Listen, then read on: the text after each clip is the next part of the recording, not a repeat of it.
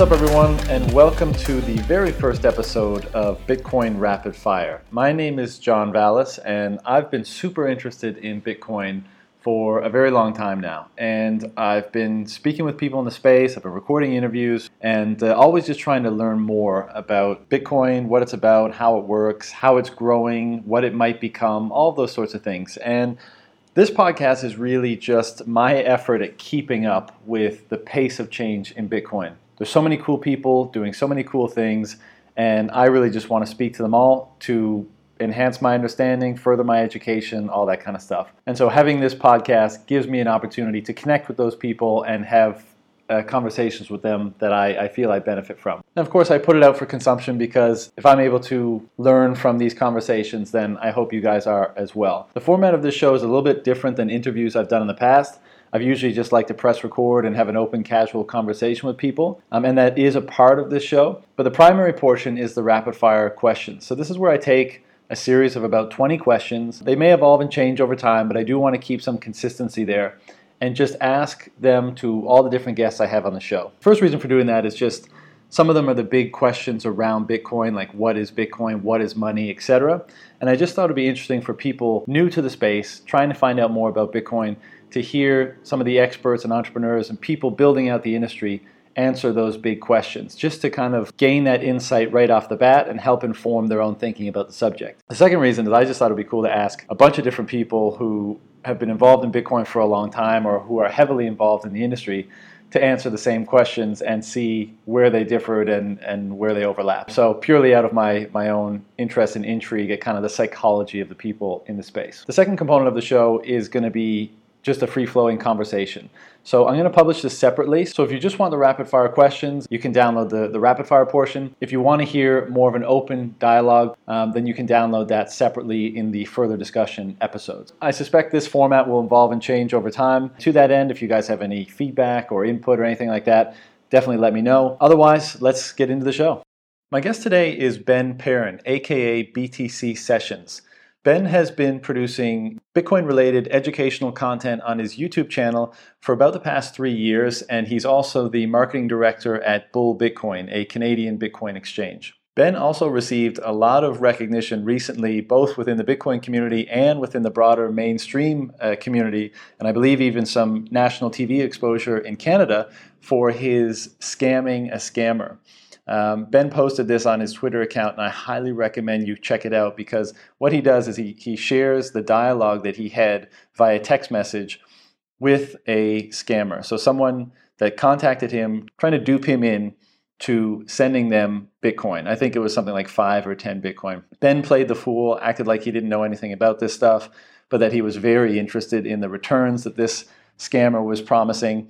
So he, through a negotiation, he basically convinced the scammer to send him $50 in Bitcoin before he was comfortable sending, however much it was, $50,000 or something of his Bitcoin to the scammer. Long story short, the scammer eventually bought it, sent Ben the $50 in Bitcoin, at which time Ben promptly revealed himself and told the scammer to stop being a piece of shit and trying to scam people. The scammer whined and complained and asked for his money back. Ben, of course, didn't give it back and instead sent it to a charity in Venezuela. So that was an incredibly awesome move. Lots of kudos from the Bitcoin community, obviously. And it just shows the kind of guy that Ben is. A colorful character, a great guy, and definitely an asset to the space. As this was the first episode, the rapid fire portion was about an hour long. This will get shorter in the future, still kind of finding my legs with the format. And then the further discussion portion is about 20 or 30 minutes long. So that's it. I hope you enjoy.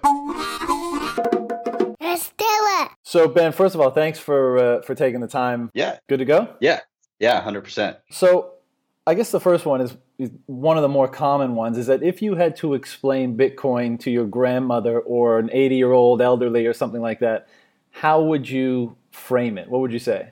I would say that, if, let's say my grandma's used to a traditional bank, I would say, well, all that the bank is doing is just keeping track of who owns what money. and you're trusting them to make sure that the record is kept straight and they're not lying about who owns what. Well, with Bitcoin, it's just a big record that everybody has a copy of that gets updated every time anybody spends money. So it just kind of democratizes the keeping of that record. And I wouldn't go too much further than that for my grandmother. But yeah, I mean that's the basics of it, and it's I guess the separation of money and government. Why is Bitcoin important or interesting to you? For me, it's kind of the disruptive nature of it. It takes responsibility and kind of this control out of the hands of centralized entities like governments and central banks, and it places it in the hands of people. It's kind of this empowering tool for individuals to be able to have control of their own monetary future for the first time in, well, I mean, in a lot of our lifetimes. What is your contribution to the space, and what is the most exciting aspect of the work that you do? My goal from the beginning has been to try and break down complex topics into their lowest common denominator so that they're accessible for brand new people into the space. And so for me, some of the most exciting moments, other than meeting some of the people that I've been looking up to for years, is when I see a comment or I meet somebody in person and they say, hey, what you did actually helped me understand this. And it really set me on my path of discovery for Bitcoin. How long after you first heard of Bitcoin did you start learning more, and then after that purchase it, if you're willing to divulge that information? Yeah, that's okay. So I started hearing about it in 2013, kind of the beginning of 2013, and I think I saw a few headlines and articles through the year, and that got me interested. But every single time I saw the price, I thought, oh man, missed the boat on that one. It wasn't until the end of 2013 where I really started reading. That's when it had that big bubble up to around $1,200, and so I started reading. I did about 3 months of reading before I started to actually dabble and download a wallet and play around with 20, 30, 40, $50 here and there, just to start to learn the basics. So yeah, it was a solid 3 months of actually diving in and trying to understand before I ever actually touched it myself. Yeah. And where were you coming from? What was the interest within you that kind of Bitcoin peaked? Was it a libertarian bent? Was it were you a gold bug? Like, what was it initially that really kind of sparked your interest in Bitcoin when you heard about it? I think for myself and a number of people, obviously the speculation aspect of it was initially attractive, but then upon doing some reading, it became more of the disruption and the turning everything that we know on its head. It made me ask questions about what money was, and I can't really explain it because it wasn't really an area that I was involved in before, but it kind of opened my eyes to things that I had never had interest in before. And because of that, for the first time ever, I started saving. I was a terrible saver before. And just those two things kind of snowballed. And I started to realize, oh, I was bad at saving because for me, saving never did anything. And now I'm saving in an asset that is, I guess, deflationary in nature. And I started to actually benefit from it. And it just kind of changed my entire worldview once I dove into Bitcoin. Yeah, once you went down that rabbit hole. I'm actually going to jump ahead to another question now because I think it's related. But, a lot of people will report that being involved in Bitcoin, investing in it, being in the community somehow changes their behavior in multiple ways. Now, you just mentioned that you became more of a saver, right? And so people start developing a lower time preference and they start thinking like, well, I could buy that pack of beer or I could stack however many sats, and that seems like a way better use of my funds. I can go without beer, but what's that going to be worth in 5 years or in 10 years or whatever? Are there any other ways that like your behavior has noticeably changed since you've gotten involved, other than like a career that you're obviously building, but your personal behavior has changed? Yeah, I think when I first got into Bitcoin, I we'll say politically, I was very, very um, close-mindedly left-leaning. I'll say, and it was mostly from a social standpoint, and in a lot of ways, I still am socially left of center. But fiscally, I started looking at monetary policy, and it made me open up to actually listen to some concepts from the right side of the political spectrum. And I think politically, it's just made me a lot more open minded. And I take into account both sides of the political spectrum much more now than I ever did before. That's interesting, and I'd never, I think that's a similar process has probably happened with me as well. I would have described myself as left of center before, and then after that, some libertarian elements, some Austrian elements in terms of economics, and that whole spiel. But it's interesting that Bitcoin seems to be kind of like causing a convergence of you kind of picking the most sensible elements of both sides and kind of smashing them in. And for some reason, it's happening around this thing that Bitcoin is now. Maybe it's because of the kind of governance that it inspires, or like the architecture of the governance of Bitcoin. Maybe that inspires thinking about other forms of governance and the monetary policy and all that kind of stuff. But it's just fascinating to think. Everyone thinks that people are involved in Bitcoin either because they're nerds or they want to make a ton of money speculating on it. But it's so interesting, the social change that it's causing on an individual level for people that start interacting with it and learning about it. Yeah, 100% agree. I think that it's driven a culture of, it doesn't matter who you are, it just matters about the quality of your ideas. And some people may take that as offensive because people can be very dismissive of an idea that they look at, and it doesn't line up with kind of the ethos of Bitcoin as they've grown to know it. And because of that, people can come into the space and feel it's very abrasive. But really, it tends to be people just saying what they think right off the bat. Yeah, I love it. Can Bitcoin be stopped? If so, what is Bitcoin's biggest vulnerability? If not, why not? Can it be stopped? I've never been more aware of the possible problems with Bitcoin, but I've also never been more confident that it won't be stopped. So you got to unpack that contrast. yeah. Well, I mean, when I first got involved in Bitcoin, I got the bullet points, and I thought, oh, it's unstoppable. And the more I read, the more I realized, oh, there's actually a ton of things that could go wrong here. I learned about what 51% attacks were. I learned about the fact that there's still many undiscovered and discovered bugs in the code base that are still being worked on. I learned about threats from governments, things like that. But the thing is, as I learned about that, a ton of time has passed, and none of those things have been successfully executed. And so I've always looked at it and said, well, the longer it's around and becomes immune to these things, or the more of these things that it faces down and just brushes off, the more likely it is to succeed. So could it be stopped? Sure, I suppose. But barring a catastrophic bug, a systematic worldwide crackdown that every single government simultaneously agrees to, the turning off of the internet, or an EMP that somehow envelops the entire globe, I just don't see it happening.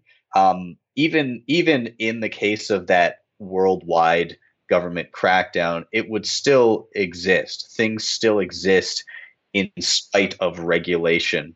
So really, I'm very, very doubtful that something other than just a catastrophic bug would take down Bitcoin. And even in that instance, I think there would be an emergency fork to fix it. It would just delay what I think will end up being a form of hyper Bitcoinization. Right. So I'll ask a follow up on that, and that is, given that you feel that way, do you think? I think two ways about this. One is that it'll be kind of like a rolling capitulation, where successively larger societal entities kind of confront with it, recognize it's something that is not in the legacy interest, but then very quickly after that realize, well, this is not something that we can really stop. We better get on board before, and so on and so forth. And that happens all the way up to, whatever the largest power structure or control structure there is. Or there's significant persistent resistance at every step of the way, and there's not so much capitulation as there is confrontation. Are you in one camp or the other there?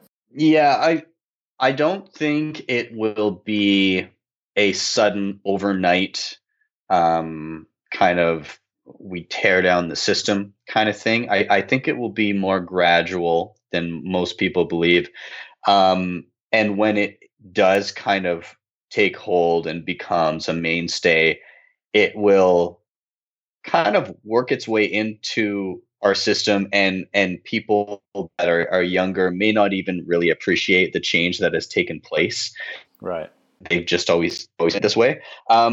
So yeah, I think there'll obviously be some major pushback from central banks, but if central banks end up being replaced, then I think other institutions like existing just regular traditional banks will just start to institute services based around Bitcoin, and people will have their choice whether or not to utilize them.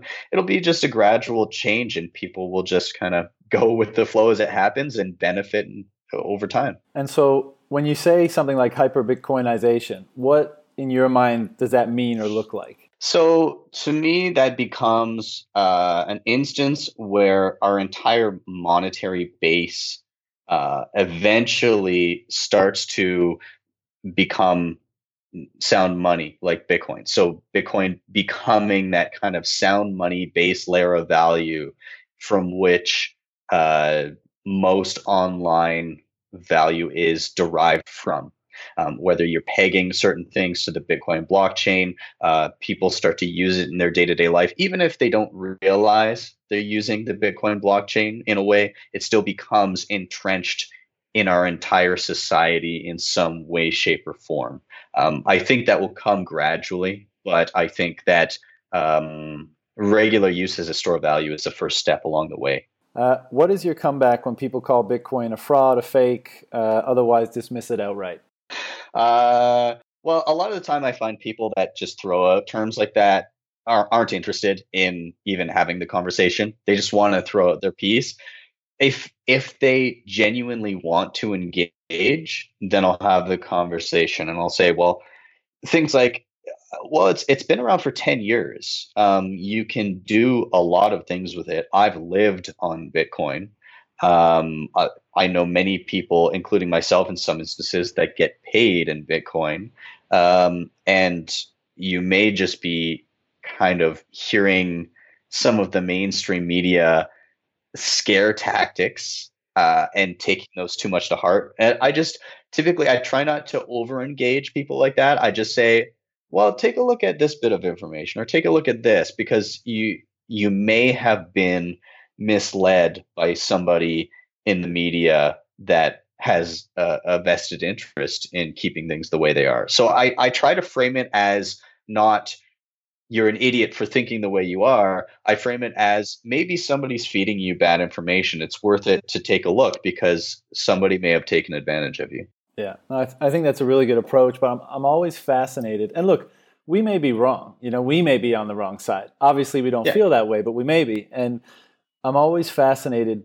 I try to dig in when I find those people. And like you said, if it's just a total shutdown, there's no point. But if there's strong resistance, but like the door is open a crack, or if they've already been converted, I'm interested in knowing like what switch flipped. Like what was the thing that made you either question your existing held beliefs, or what did you learn about it that sets you off on thinking a different way somehow, like that, because that's the turning point. That's the really interesting part where people change their minds.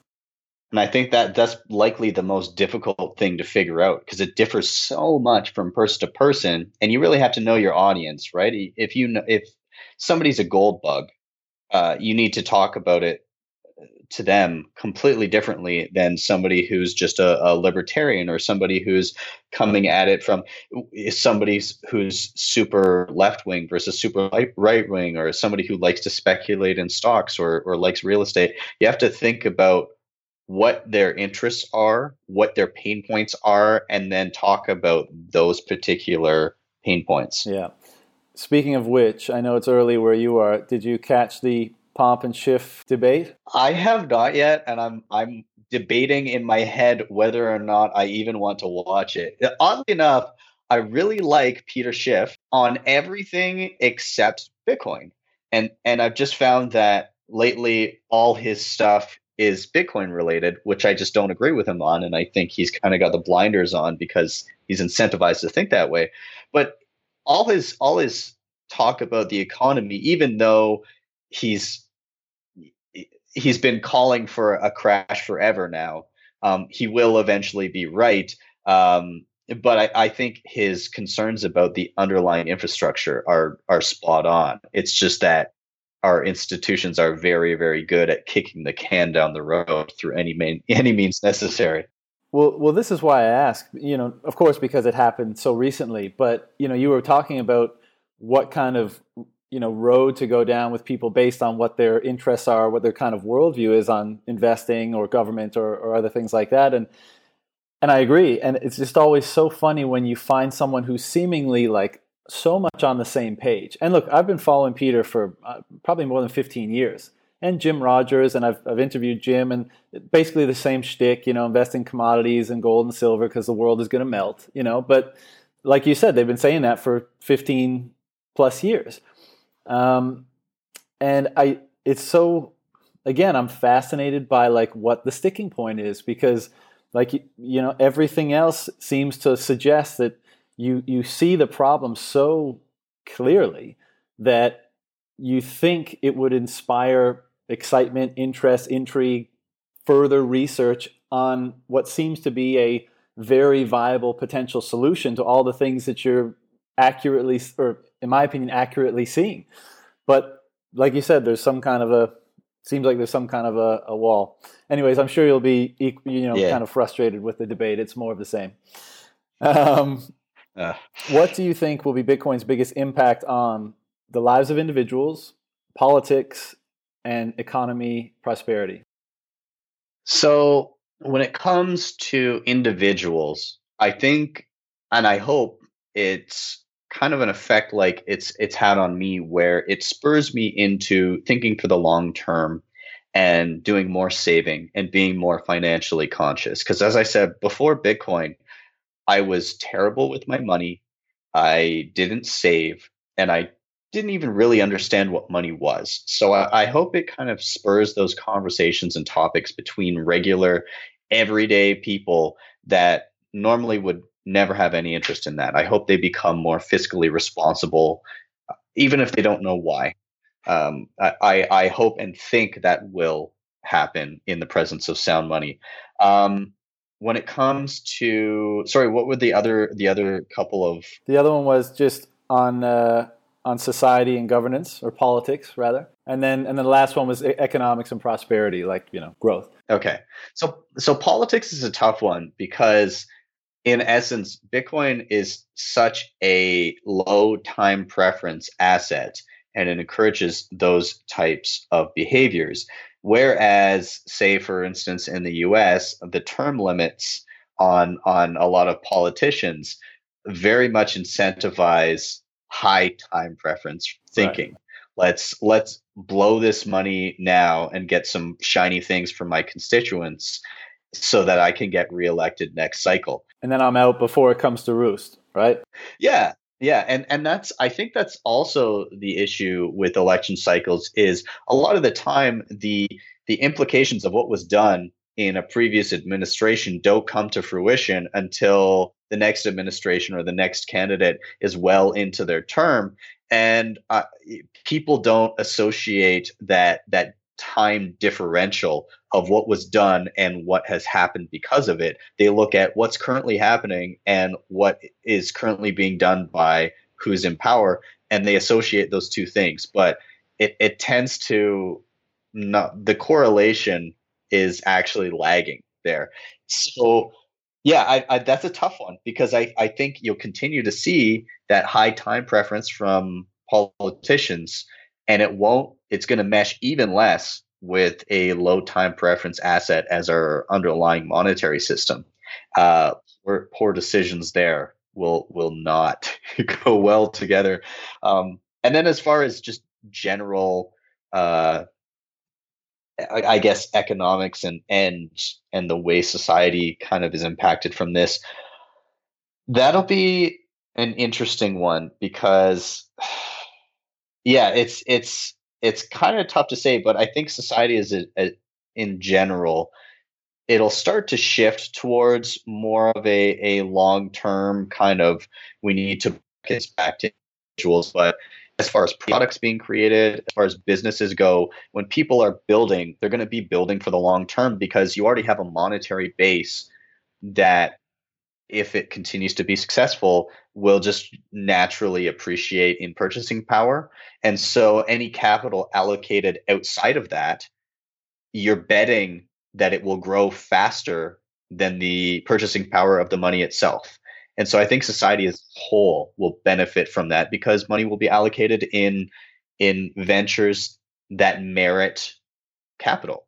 Yeah, I agree with that. And just to go back to the individual impact for a second, I've always been super frugal and super careful with money and stuff like that. So that element of Bitcoin didn't really, and I've always been interested in investing and that kind of stuff. So it didn't really impact me that much. But as you were saying that, I was kind of thinking, the millennial generation gets a lot of flack, right? And some probably rightly so, and some maybe it's a little bit harsh. But, one of the characteristics of that generation might be a certain amount of apathy in many different domains. And so that may have been, or that may be a reason why, so many people don't plan that much for the future, kind of spend their money on things that, are wasteful or just consumables or what have you. And not that that's all bad, like going to Burning Man or something like that is probably wonderful, but in day-to-day life, and it's interesting to consider and possibly even watch the way that maybe Bitcoin is giving a whole generation hope about the future where maybe it was insufficient or lacking previously, where most millennials, maybe they weren't going to buy a home, maybe they weren't going to have a investment fund, they weren't going to be in the stock market, they just kind of felt they missed out, and so why not just fucking ride this bitch into the sun, But maybe I kind of get the sense right when you were saying that Bitcoin might be dragging this generation out of that way of thinking and providing them hope, which is amazing. Yeah, well, 100%. And it, again, it won't be an overnight thing, but even just now, like I think of, I've got my daughter is 2 now, and so she's always existed in a world where Bitcoin existed. She will never have known a world where she didn't have a choice of currency, and so she's going to grow up, and what I plan on doing is when she does chores or she gets allowance or whatever, for the first little bit, I'm going to divide up her allowance between dollars and Bitcoin. And a portion of it will always go into some saving. And then she can contrast and compare and decide for herself what she wants to do later on. But I mean, I think honestly, there's going to be an entire generation of people saying, okay, I've got $100 in my bank account, and then I've got $100 worth of Bitcoin here, and they leave it. And they see what happens a year, 2 years, 3 years out with their purchasing power, and they start to clue in as to what is good money and what is inflated crap. Yeah, I got to say that's one of the more exciting aspects of this whole phenomenon to me. New money is awesome, but just the kind of unexpected. I'm sure some really smart people thought that this sort of phenomenon would happen, but just seeing these less expected outcomes starting to pop up. It's cool. When, if ever, do you think the first central bank will start adding Bitcoin to their reserves? Ooh, I'm curious if some haven't already, but publicly, I think it'll take a few years. In fact, you know what I think is more likely to happen is you get something that is either Libra or something Libra-like, where you have I guess, independent of a central bank, even though I mean Libra is coming in like a consortium of such. But they're a basket of fiat currencies. If certain fiat currencies start underperforming, what happens when they start to sub in one of those fiat currencies for Bitcoin? And that allocation gets bigger and bigger. Or even like the SDR, although like as if the IMF would ever sub in Bitcoin with their SDR. I don't know. I think they know it takes away the power from them, but maybe under the table they might do it if they see the writing on the wall. I'm not sure. I think it's going to take quite some time, and I think we'll see private currencies backed by Bitcoin before we see central banks doing it. But I guess we'll see. Yeah. I mean, of course, nobody knows. I agree that it'll probably be covert before it's overt. But, the funny thing about Bitcoin is that the game theory plays out on every level, and central banks aren't, I don't, at least to my mind right now, I don't think they'll be immune to that either. They'll see what's happening and they'll recognize the importance or advantage of getting in before XYZ central bank.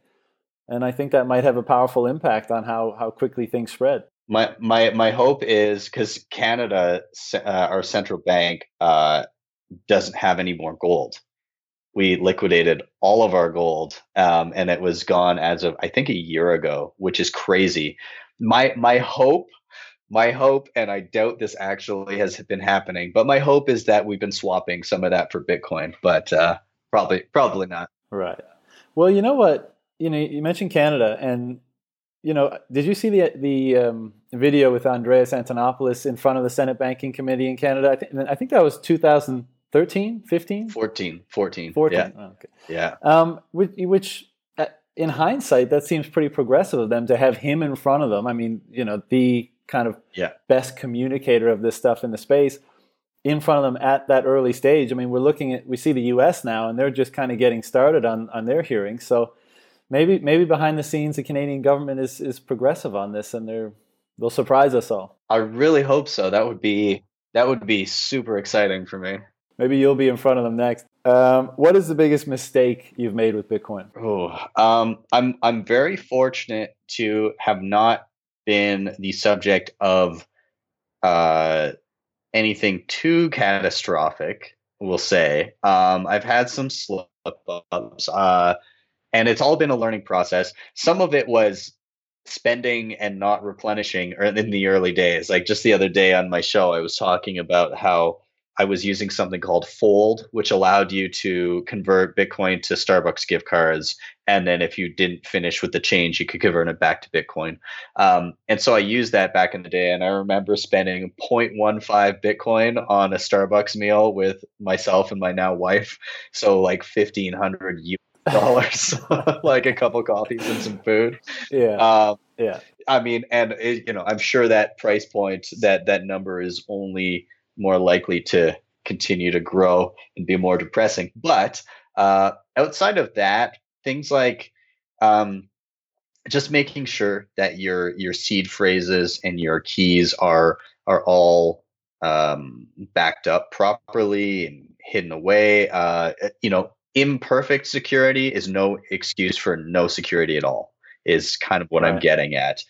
Even if you don't think you're perfect with everything, start to learn, because the longer you delay, the more likely it is that you're going to make a bigger mistake down the road. Learn with smaller values rather than waiting until you have a lot. And the other thing I would say is always check old wallets and really double check that you have all your money swept off of them before you get rid of anything. It's not even advisable to get rid of old seeds, I'd say. But you can make a mistake by tossing out a seed phrase and not realizing there's a few bucks on it, which could later be a lot of money. Right. Yeah, I think if it makes you feel any better, I think everybody in the space has made the mistake of spending and not replenishing. You buy whatever when it's way cheaper, and like a tenth, 2/10 of a Bitcoin seemed like a sensible spend at the time, and now and into the future, you'll look back and be like, oh, damn. But that's part of the process and part of the fun of all this stuff. How do you feel about Satoshi Nakamoto, Bitcoin's creator, being anonymous and the coins that they likely control? I think the anonymity and the disappearance was probably the best thing that could have happened for Bitcoin. When you look to every other coin, even if the creator or the people responsible for the protocol have tried to themselves, that separation still is not fully there. Like you look at Charlie Lee with Litecoin, if he sneezes, the price of Litecoin can be bashed around by it. And so to have these kind of figureheads front and center is just, it's not ideal. It's completely counterintuitive to a decentralized cryptocurrency to have a specific person or a foundation to look to. And it's one of the things that attracts me to Bitcoin, that essentially anybody can throw out an idea and there's nobody to even really comment on it that has much more clout than the next guy. And it's the community that kind of coalesces on the best ideas. Whereas, I don't know, if somebody throws in an idea for Ethereum and Vitalik says, I don't think that's a great idea, odds are people are going to side with Vitalik. You saw it with the fork Ethereum Classic. The vast majority of people go with the leadership, even though you could make an argument that something is sufficiently decentralized. It definitely has an impact in my mind. I agree. I think the immaculate conception, if you will, of Bitcoin is another one of its amazing strengths, and that it was then gifted to the world, for the world and all of its users, developers, people that interact with it, to define what it becomes. Yeah. So that's why it's always a bit, in some of the more contentious dialogues around Bitcoin today, I don't think it's that valid to always defer back to the initial white paper, and course through it word for word, because, it's been upgraded a tremendous amount, and it's been changed here and there, but it's no longer the possession of the creator. Yeah. The creator put it out there and said, do with it what you will. Yeah. It's yours now. I'm out. I don't think it could have started better. Yeah, it's a self-sustaining organism now. And to speak to the coins aspect of it and the control of that person, if they are, or group of people, if they're still alive, they have control over them. While obviously somebody having control of that many coins and dumping them all at once would be a major concern, it would be also temporary, because in a proof of work system, having wealth does not necessarily mean that you are generating more wealth. You have the amount of wealth that you have. You can choose to put it into certain ventures or build it in certain ways if you're successful at that. But at the end of the day, if somebody holds 1 million Bitcoin and wants to dump them all, sure, that will drop the price significantly. But they get that ammunition once, or however long they decide to draw it out. But eventually, that ammunition dwindles to nothing. So the impact on the system is very much limited. If it was proof of stake, it would be an absolute disaster, because that person holding that much coin, that percentage of the system, continues to generate just an asymmetric amount of the monetary base forever, and they will forever have the majority of the money and grow it from there. So that's why I think proof of work is valuable, because it doesn't matter if somebody has a lot, because they can only do with it what they can do with it. Agreed. What do you enjoy the least about working, interacting, engaging in this space?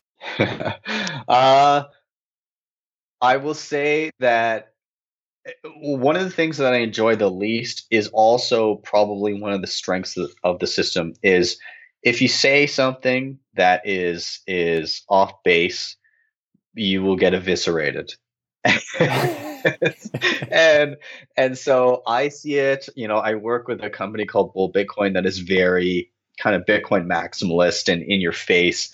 And so I'll see things on our Twitter, and I'm usually the guy that's got to kind of deal with it. And I'll see, like, I work with Francis Pouliot, who's a very outspoken Bitcoin maximalist, and he'll call some people out on something that are typically like, pretty good guys in the in the Bitcoin space, and I'll be looking, you have to smooth it over. Like, oh my God, what is happening? But at the same time, that's kind of Bitcoin has bred this battleground where, like I said, the best ideas are fought for. And I think in the end, that's not a bad thing. What people view as anarchy from the outside looking in is actually just a very in your face way of getting things done and coalescing on those great ideas.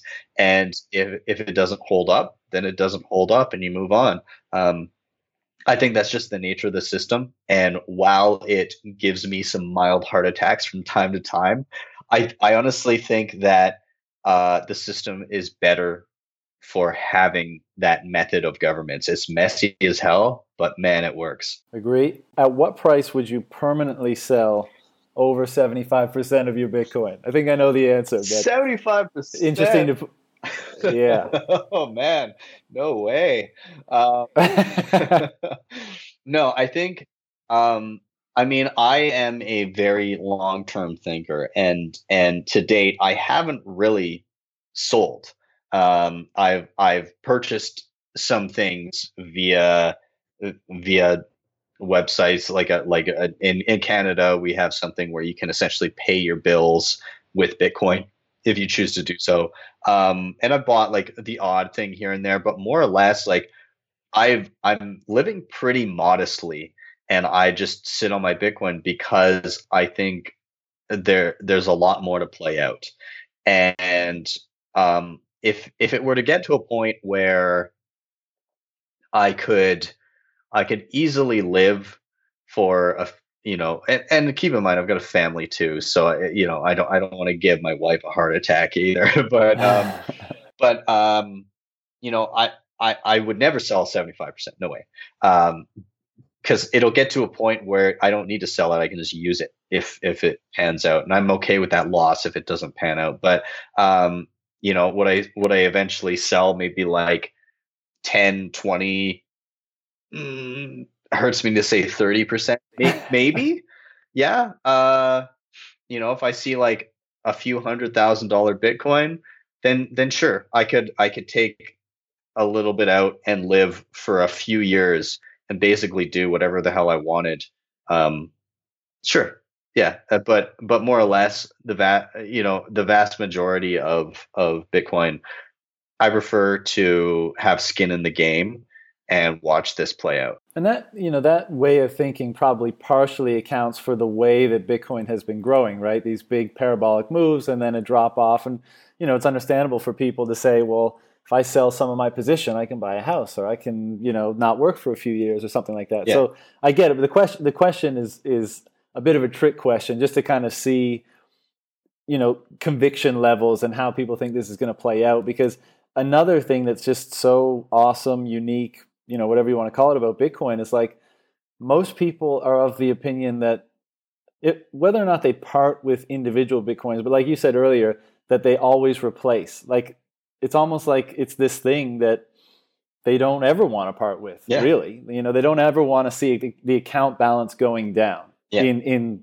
Satoshis or in Bitcoin or whatever you value it in. Yeah. And I mean, which is funny because it's like, well, why do you hold it if you're never ever going to sell it? It's like, I don't know, but I can't let go of this stuff. Eventually, it's a point where you have no choice, because you just aren't unable to get your hands on the amount of Bitcoin that you once had, if you want to enjoy any sort of an elevated amount of living, or you don't want to work as much down the line.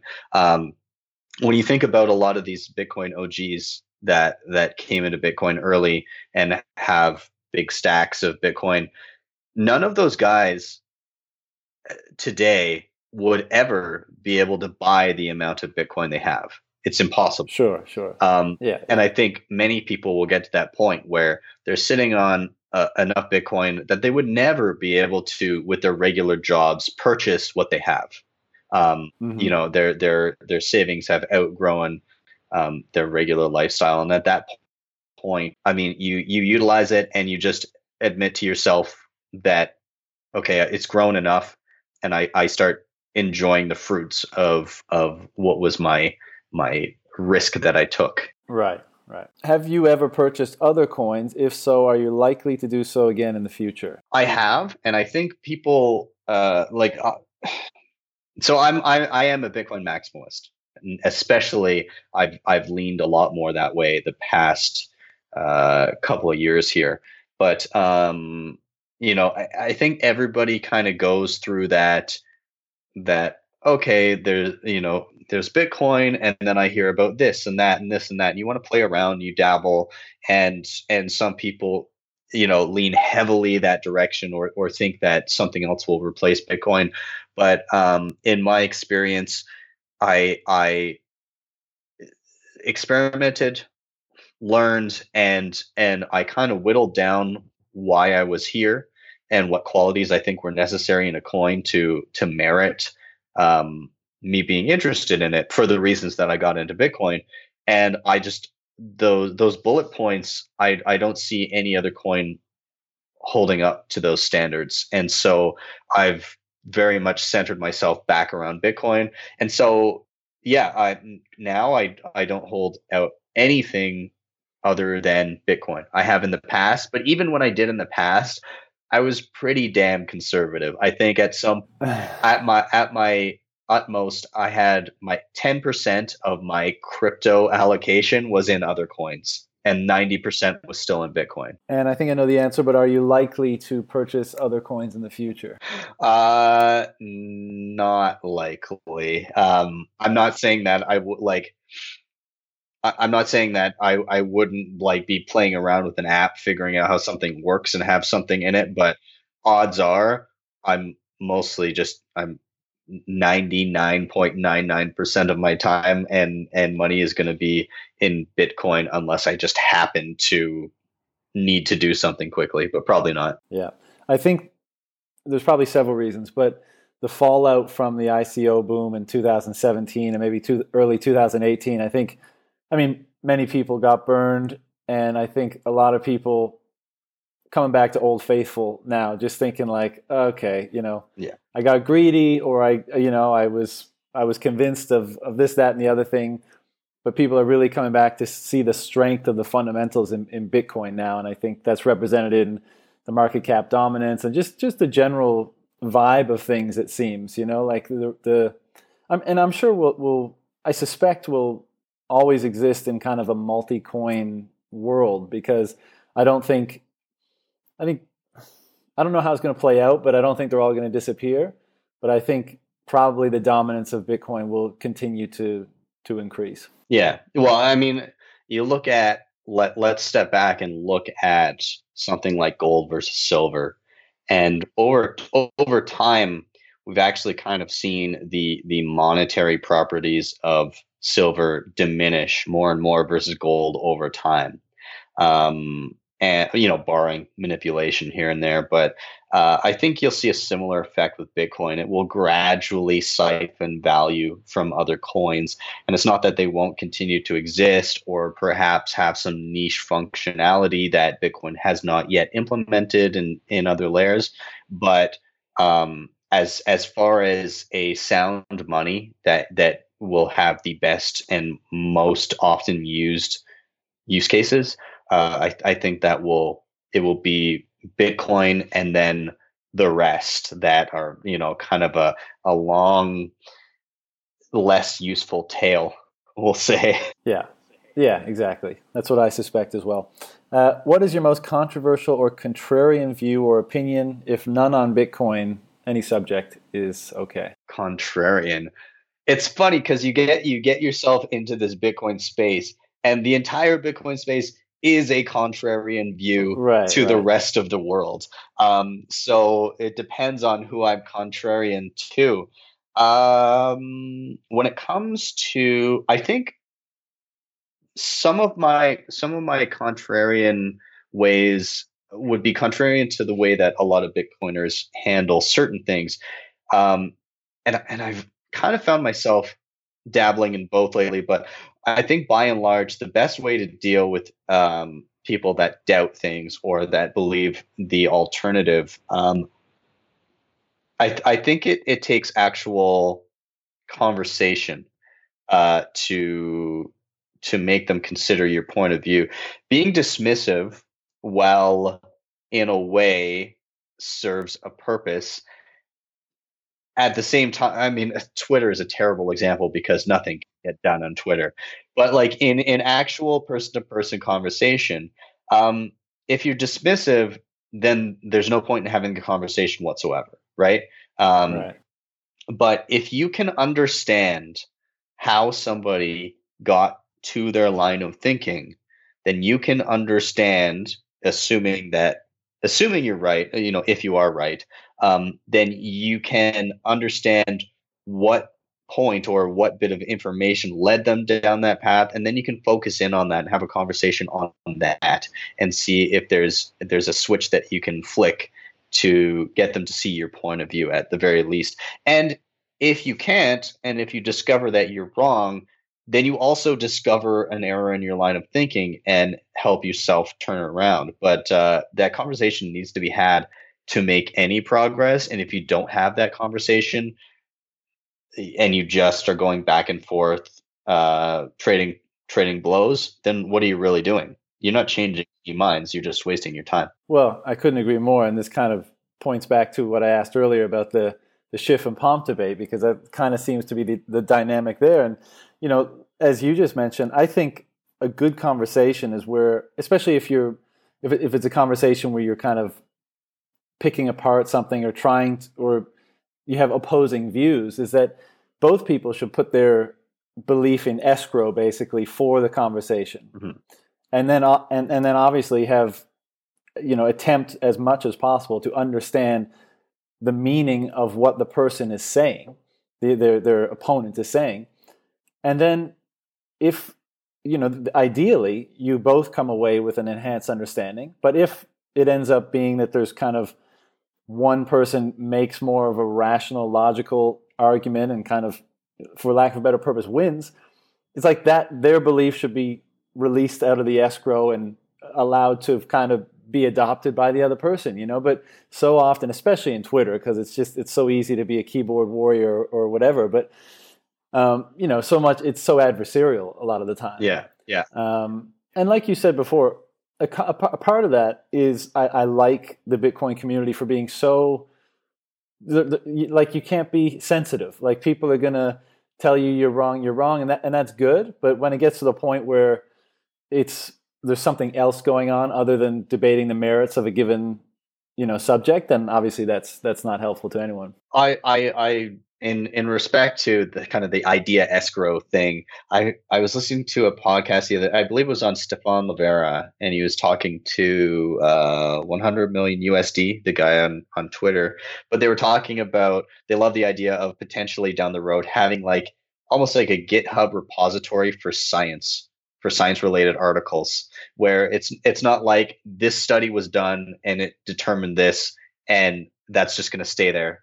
It's more along the lines of, this study was done, it's here. If you see something wrong with it, you can submit a pull request. And it's this ever evolving kind of line of thinking, as real science is.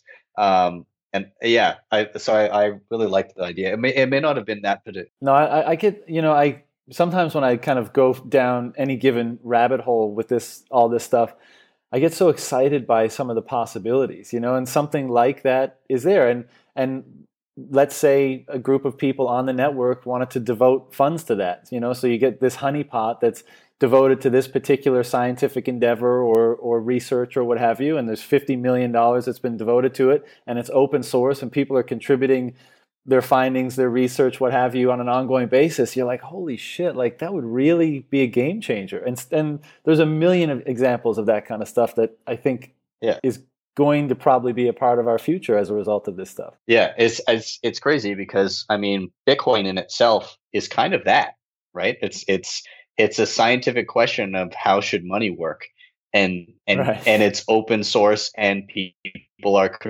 some of the greatest minds in computer science have coalesced on this idea, and we get to watch it grow in real time and see how it impacts our society. Really cool. Yeah, and people are voting in the most consequential way there is, which is with their limited resources, with their money. Skin in the game. It's amazing.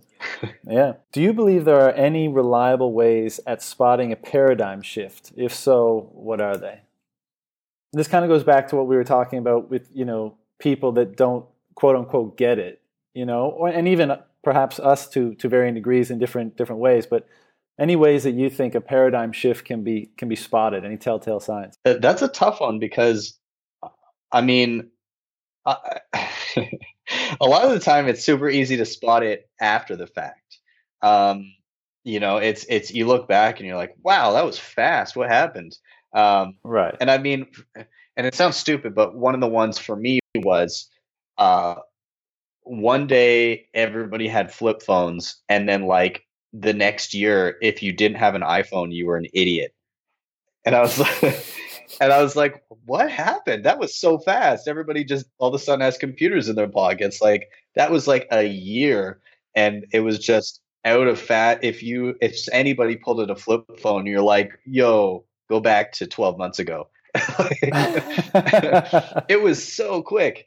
And so honestly, I think it's really difficult to spot because in a way it happens so quickly for the majority of people. However, I think that a lot of people right now in Bitcoin, we're very much entrenched, and we see and pay attention to the news around it very, very closely. So for us, that paradigm shift as it happens, if it does indeed happen, we're going to be sitting here being like, oh my God, what took so long? Because we've been sitting around with it for years now, and it's still slow to catch on. But the rest of the world, when it shifts, it'll kind of be like, oh, okay, well, we're using this now. I mean, it makes total sense.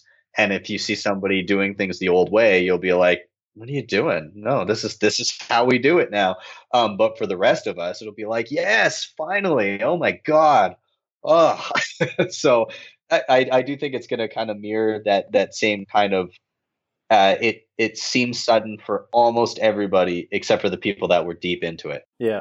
What I always find fascinating, and I think, as you said, if you're in this community ecosystem or space, then you have spotted it and you're involved in it. But what I was never, I've basically come to crypto Twitter like over the last couple months. Yeah. I've just never, it was never a thing for me. I was interested in Bitcoin, learning about it, speaking to some people about it, but the Twitter component, like I just couldn't be bothered. Yeah.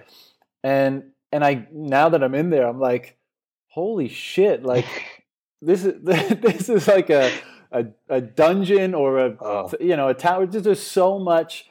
Dungeon has a negative, but I just mean there's like it's a little bit of a dungeon. Well, yeah, but there's so much going on. Like there's so many people. There's so many, and everybody is like uber passionate. Obviously, right? Everyone's like screaming it from the mountaintop, and it just amazes me that like if you're not in that doesn't even exist to you. Like to most people, when they check their Twitter or in their whatever media they consume, like even echoes from that chamber don't reach them. Yeah. And it's amazing that, and I mean, that's a comment on how, our media is both self and, is curated by us and curated by others in society today, and how much there is going on that you could, if you're involved in one thing, you could easily be insulated from something else huge going on over here.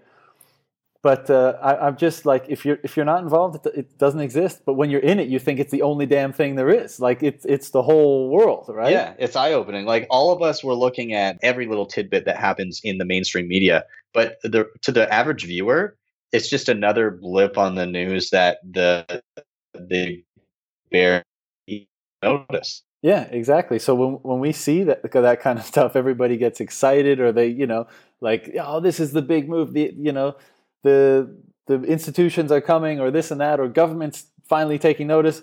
And to anybody outside of it that you might ask, I mean, it's a non-event. It's another blurb in the news that they probably mostly ignore. Mm-hmm. Anyways, I digress. Do you have any morning routine? If so, what is it? Morning routine. Oh, taking a page from Tim Ferriss here, are we? Well, I mean, somewhat yes, but I've always been a crazy morning routine person. And I actually saw on Twitter you the other day, talking about health and wellness and fitness and stuff. So what do you got? So for me, I mean, it varies from day to day because some days I'm taking my daughter to daycare and that switches things up. But if I focus on my more successful days, I'll sit down. I'll eat first. I'll take a little bit of time to just kind of relax and check out some news items, whatever's interesting. Get on Twitter. Yeah, just take a quick peek at notifications, which is a bad habit and I need to get rid of. But actually, when I kind of ignore that noise in the morning and I just kind of, get rid of the notifications, I find if I have some breakfast and I write out a list of things that I want to do that day, and then prioritize my day as in terms of most to least important, and also carve out time for I tend to separate it out for, okay, today I need to do these things for work, these things for my channel, which I consider separate from my job, and these things for me specifically. And I always try to make, time for at least one of each. And I designate, if I could only do one thing for each of these little subdivisions, and that's all I got done today, what would I be most satisfied in having completed? So, one major work project, one thing for my channel to benefit it, and one thing just for myself, for building myself, whether it be I'm going to spend half an hour reading a book, or I'm going to, get out on a nice bike ride across the city and get some exercise, or whatever. What am I spending time on myself, on my job, and on my, kind of personal hobby / project of my own? And did Twitter help you out with any health and fitness related advice the other day? You know what I'm doing now? So I've done a bunch of things. I tended to like things like P90X in the past. I've done those programs a few times. I just got again, from Tim Ferriss, because I've been on a Tim Ferriss kick lately. I got the book, The 4-Hour Body. And it talks a lot about the most efficient uses of your time when it comes to eating and exercise and everything like that. I'm going for a body composition test on tomorrow to see like body fat versus lean mass and everything. And I'm going to try and, for the next 4 weeks, I'm going to test that out, test kind of upping my eating, very, very specific types of exercises, and like maxing myself out to the point of failure, and just kind of seeing what can happen. How do you define success? How do I define success?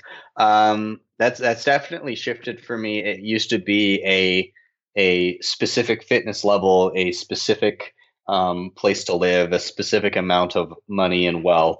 Now that has shifted to focus more on, I guess, automating certain things. So like finances, I've very much been focused on the last little bit, trying to automate everything so I don't have to think about it, and it just gradually kind of does its own work. When it comes to my personal life, though, it's actually carving out time to do the things that I'm excited about, whether that be in work or just in my free time. But why does anybody work? Well, typically it's so that you have time to do the things that you want to do, or so you have the money to do the things you want to do. If you don't make time for that now, then you'll never make time for it. You'll just get caught in that kind of rat race. And so I've been trying to focus more on carving out time for myself each day a little bit, and then having specific days where it's like I'm not going to think about any work related stuff, including my own personal kind of channel work, and just do what I actually want to do. You know, I'm going to read a book. I'm going to go for a bike ride. I'm going to hang out with the family and go to the zoo. You know, I'm going to plan a trip. So taking the things that you think you need to do in retirement and just doing them now, you know, in spurts whenever you can. Couldn't agree more, man. Where or who is your go-to place to learn more about Bitcoin? Good question. You know, I try to do a lot of reading as much as possible. But I've been starting to read more of Nick Zappo's blog. I really enjoy a lot of his stuff. I like meeting people in person and having conversations when possible. I went to Bitcoin 2019, met a lot of great people there, and that was awesome. But other stuff, I mean, Saifedean has a new course online that I've been kind of looking into. But honestly, it sounds counterintuitive, but I go on Bitcoin Twitter and I see what kind of articles are being shared, and I'll actually go and read those. There's a lot of other great YouTube content creators. There's just so much out there. But you know, see what other people are reading, and make sure it's not just fluff. But yeah, there's a lot of good stuff on like Medium and YouTube that is 100% free that you can find. And then as far as actual interviews, I love listening to anything on Stefan Livera. He's really good. Honestly, the guys at Tales from the Crypt, TFTC, Matt Odell and Marty Bent, they have got solid content and solid guests. And then I actually really like What Bitcoin Did with God, what the hell is his name now? Peter McCormack. Peter McCormack, right? Yeah. I find he's got a really nice approach that it lends itself to newcomers, where it's like the basic questions get asked. Okay, so that's it for the questions. This last section is just word association, right? So I'll say a word, you give me what pops in your head. Yeah. Satoshi Nakamoto. Gone. Government. Gone. Hash rate. Rising. The individual. Flourishing. Oh.